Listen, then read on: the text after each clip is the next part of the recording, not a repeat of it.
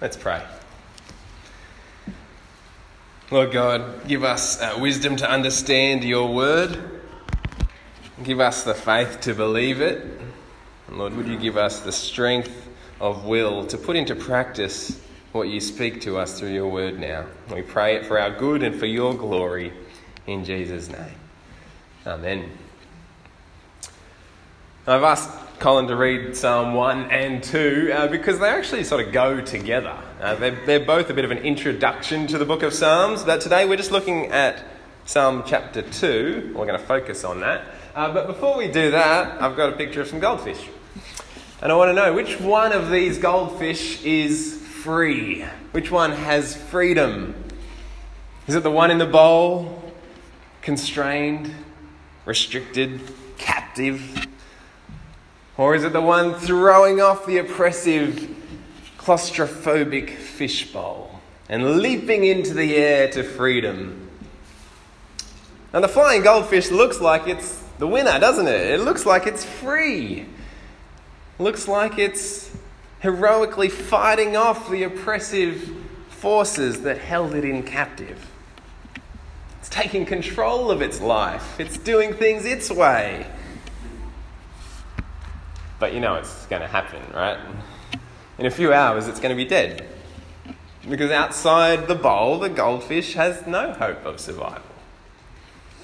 Its freedom only leads to destruction. In reality, it's the goldfish that's in the bowl that's more free because it's alive and it'll stay alive. It's got everything that it needs. Now, the reason I show you this picture is I want to talk a little bit about freedom this morning. And freedom is one of those things that our world just craves. I mean, it's something that we all crave, isn't it? It's one of the most sought after things in our society. Everyone wants to be free. And you do too, I suspect. We all want to be free of debt. We want to be free from stress. You want to be free from sickness. You want to be free from having to work or having a boss tell you what to do. I suspect there's quite a few of you that want to be free of these sometime soon. We want freedom because we really hate the idea of having someone or something else controlling us, dictating how we live. Really, we want no limits, no rules, no restrictions. Well, for the next few minutes, we're going to take a look at Psalm 2. And Psalm 2 is a song about humanity's quest for freedom. And just like for our two goldfish, Psalm 2 warns us that our quest for freedom may actually destroy us. But at the same time, Psalm 2 points to where freedom truly is, and it's found in an unexpected place. So let's have a look at Psalm 2 together. If you've got your Bible closed, open it back up. Psalm chapter 2.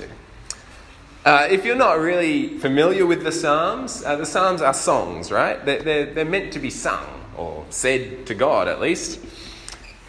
They were the songs that God's people would sing back in Old Testament times. And they've remained the songs that God's people sing right up to today. And that puts Psalms in a bit of a unique category in the Bible because they're at the same time God's words to us. They're scripture, like all of scripture, God's words to us, but they are also our words to God. They're things that we can speak to God. And a huge chunk of the Psalms are written by David. And Psalm 2 doesn't actually tell us who wrote it, but in Acts chapter 4, the apostles attribute it to David. They say David wrote this one, and it seems to make good sense of the content. And so Psalm 2 is David singing to God, and the first thing that he sings is a question. Have a look at verse 1. Why do the nations conspire and the peoples plot in vain? The kings of the earth rise up and the rulers band together against the Lord and against his anointed, saying, let us break their chains and throw off their shackles. These first 3 verses, they paint a picture of the people of the world conspiring against God, but also against his anointed one. And the anointed one, that's a title for the king of Israel, the king of God's people, which in this case is David. But that title, it's from the Old Testament when a new king was selected. He was selected by a priest pouring oil on his head. He was anointed with oil to show that this is God's chosen king. It's a little bit like this. A little bit like that. Having Gatorade poured on your head means you're the coach of a winning footy team. If you ever watched the NRL Grand Final or the Super Bowl or anything, this is what happens to the coach at the end of the game. Now, if you've got a sticky head, that means you're a footy coach. But if you've got an oily head, that means you're the king of God's people. This is how they would identify the king. He's the oily one, the oily-headed one. And so the people of the world are plotting against God and against his king. That word plot in verse 1, it's the same word that's used in Psalm 1 for the godly person who meditates on God's word. So Psalm 1 describes the godly person who delights in the Lord and meditates or plots on how they can serve God. But in Psalm 2, you have the nations meditating on how they can overthrow God, how they can work against God's king. So you have the people of the earth plotting against God and against God's king. And the question that David wants to know is, why? Why is everyone against me? Why does everyone seem out to get me? And it's a good question, isn't it? And it's a question that we can actually have ourselves. Maybe not directed to us personally, but why is it that our world is so hostile to God? To the God of love, to the God of grace, to the God who wants good things for people. But why is our world so hostile to him? Why is it that ever since humans walked this earth, we've been determined to do the opposite of what God says? Why is it that things that God calls good, our society calls bad? Why do people in our world plot and conspire and rise up against God's design for marriage? Against the goodness of human life, both at its beginning and at its end? Why is it that people are intent on seeing Christian teaching removed from schools? To see faith-based organisations prevented from operating according to their convictions? Why is this so? Why is it that there's nations like North Korea and Afghanistan and Somalia and Libya and Pakistan who despise Christianity so much that they'll actively persecute Christians? Why is it that somewhere in the world today, 8 of our brothers and sisters will be murdered because of what they believe about Jesus Christ? Why is our world so opposed to God? That's the question David asks, and its answer is seen partly in verse 3. What do the rulers of the earth say as they band together against God and against his king? Let us break their chains and throw off their shackles. The reasons that nations conspire and that people plot and that kings rise up and that rulers band together is because God's rule is a threat to their freedom. They see God's rule as chains, as shackles. They see it as oppression, as imprisonment. They see it as limiting their control of their lives. And what's true of the nations and kings, it's true of us too, isn't it? Behind every sinful action is a desire, a demand to be in control of our own lives. We all want to be free. We all want to be autonomous. We all want to be in control of our own lives, and so we rebel against God's rule. At the very least, ignore it, or we actively oppose it. Every human heart sees God's rule as a threat. And even those of us who are Christian, who have been given new hearts, which love God and love His rule, even we still struggle with submitting to God's rule, don't we? It still offends our human nature. We still don't want a God telling us what to do. Now, I wonder if you see the areas in your own life where God's rule threatens your sense of freedom. They'll be there. Do you see them? Does God's demand for sexual purity threaten your dreams of sexual freedom? Does God's demand for generosity threaten your pursuit of financial freedom? Do God's expectations on radical discipleship, does His call for you to be radically different from everyone else in the world, does that threaten your desire to be popular or just to be comfortable? Do you feel the threat of God's rule on your freedom? A very simple example that I can think of in my own life is that Janice and I, we would love to be free from having to rent, particularly in Noosa, where the rental market is just crazy. And we would love to buy our own home. And every now and then, the thought crosses our mind, wouldn't it be easier to save for the deposit, to buy our own home, if we didn't have to give? If we didn't give to church, if we didn't give to missions and to charity, wouldn't it be so much easier?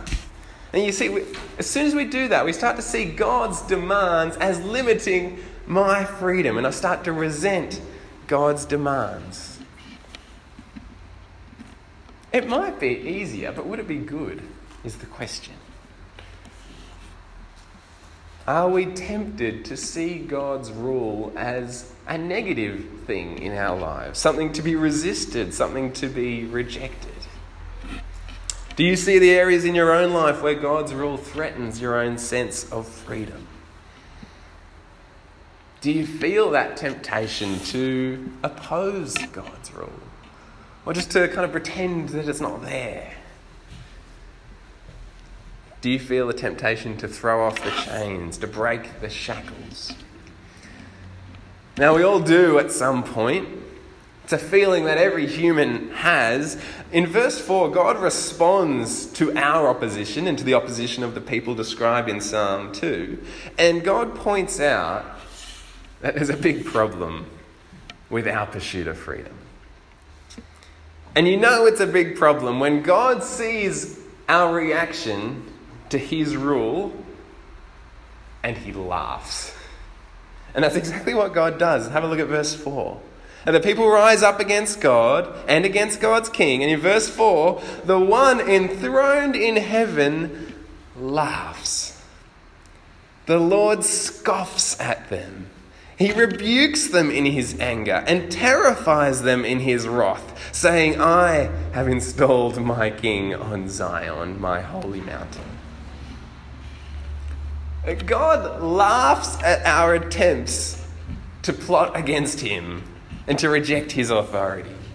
It's not because it makes Him happy. It's not because it impresses Him or amuses Him. He laughs because of how ridiculously pathetic it is to think that we could oppose His rule. The idea of a human resisting the all-encompassing authority of God is like a toddler on a tricycle thinking they're going to win the Tour de France. It's just pathetic, it's insane, and it's not going to happen. The kings of the earth try and oppose God, and God looks at them and says, are you serious? Have you forgotten who I am? I made you. I gave you breath. I'm the one keeping your heart beating at this very instant, and you think you can do life without me? This is the sort of stupidity of opposing God's rule. Do the kings of the earth really think they can beat God? And God questions, do you really think that you can take down my king? The king that I put on the throne. I gave him authority, God says about David, about the anointed one. And in verse 7 to 9, well, David, he chips in and remembers all the things that God promised him as the anointed king. He remembers God telling him that he would be God's son, that he would be that precious to the God who created the universe. David recalls God offering the whole world as an inheritance. He calls to mind the promise that God would give him authority over all nations of the earth, and that he would rule them with an iron scepter. If they're the things that God is going to do for his anointed king, then anyone who tries to oppose God's king, they don't stand a chance. It's no wonder God was laughing at these kings. He's like, what are you thinking that you can oppose my king? Friends, there's a problem with people trying to oppose God. It's pointless. If you try and oppose God, you won't win. You can plot and conspire, you can rage and kick and have a temper tantrum, you can swear and abuse and protest, or you can just pretend God's not there, but the end result is going to be the same. God's going to get his way. He is in charge of the world. He rules the earth, and nothing that you do will change that. We can rage against it, or, as we see now in verses 10 to 12, we can get on board with it. And when we get on board with it, that's when we'll find true freedom.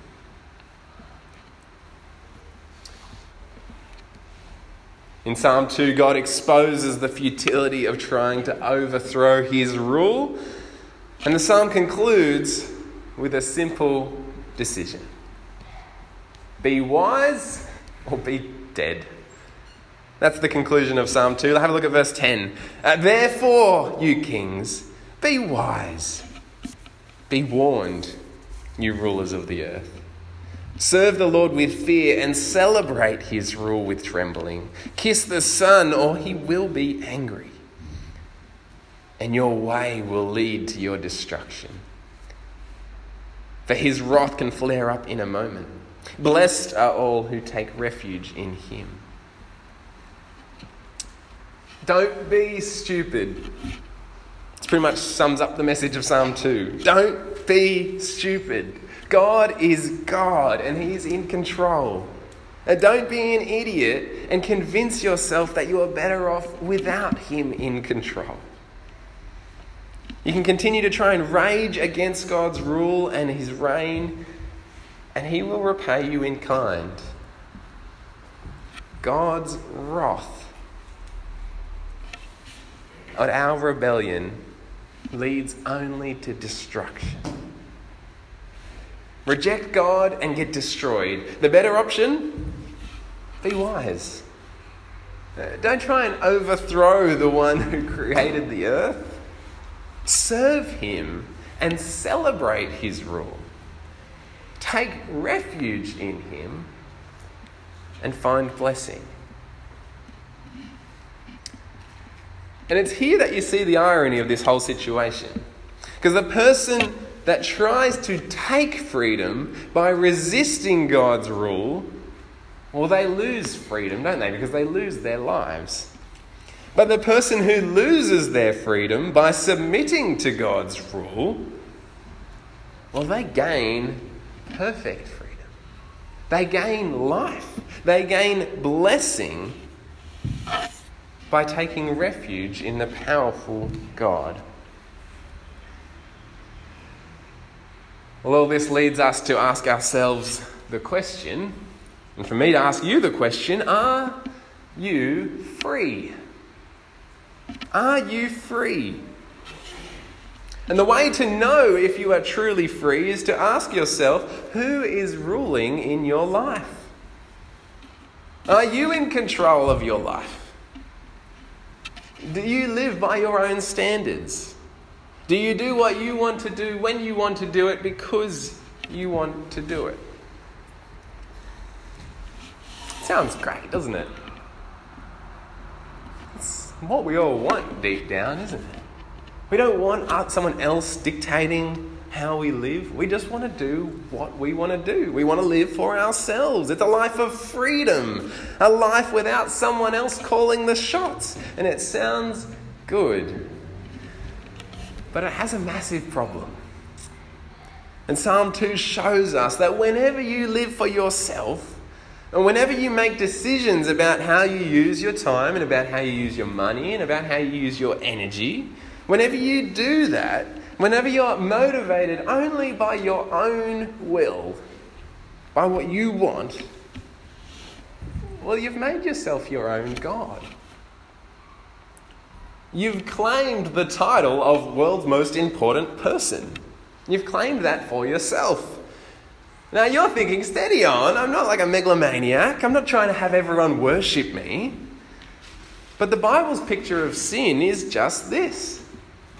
Sin isn't doing naughty things. It's usurping God's authority. It's us trying to claim an authority over our own lives that doesn't belong to us. It belongs to God.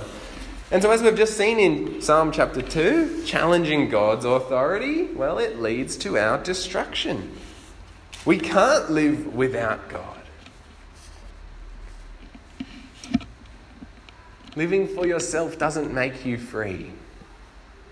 Our world tells us that living for ourselves makes you perfectly free, and it's a lie. Living for yourself makes you an enemy of God. It makes you opposed to the one who gives life. It makes you like a goldfish jumping out of the bowl. It doesn't end well. So what's the alternative for us?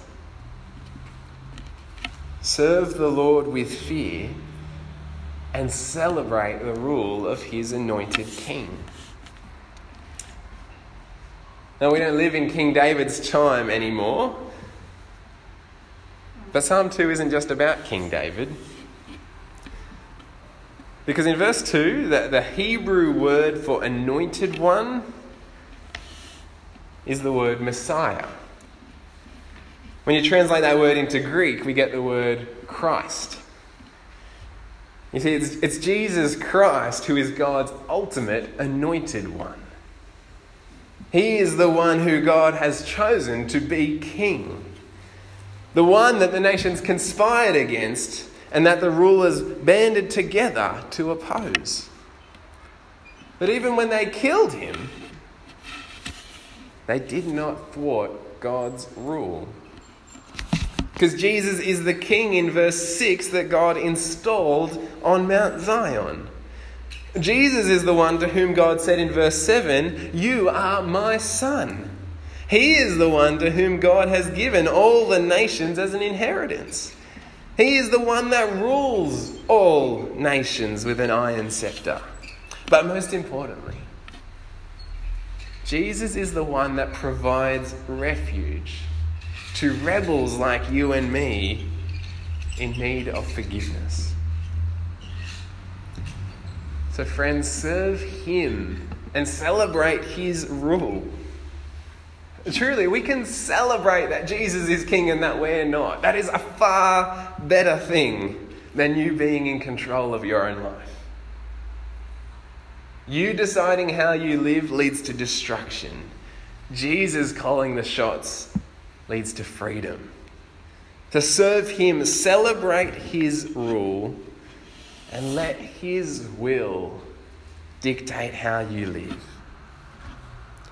Which means doing what Jesus says, even when it's hard, even when it seems restrictive, even when it seems like it threatens your freedom. Because as Jesus says in John chapter 8, if the Son sets you free, you will be free indeed. Let me pray. Now, Lord, our hearts are hardened against you. We see that every day. We know the calls that you place on our lives. We know your will through your word. We know how you want us to live, how you want us to love. And we know that we resist that. We know that our sinful selves crave independence from you, that we want a freedom without you. Now, the Lord, we know it's not good for us. We know it doesn't bring life, it only brings death. And so, Lord, we ask that you would give us the will to submit to you as our King. Help us to put to death that tendency to oppose you, to plot against your rule. Lord, help us to see that your rule is something to be celebrated, that it is good for us. And Lord, would you help us bow the knee before your anointed one?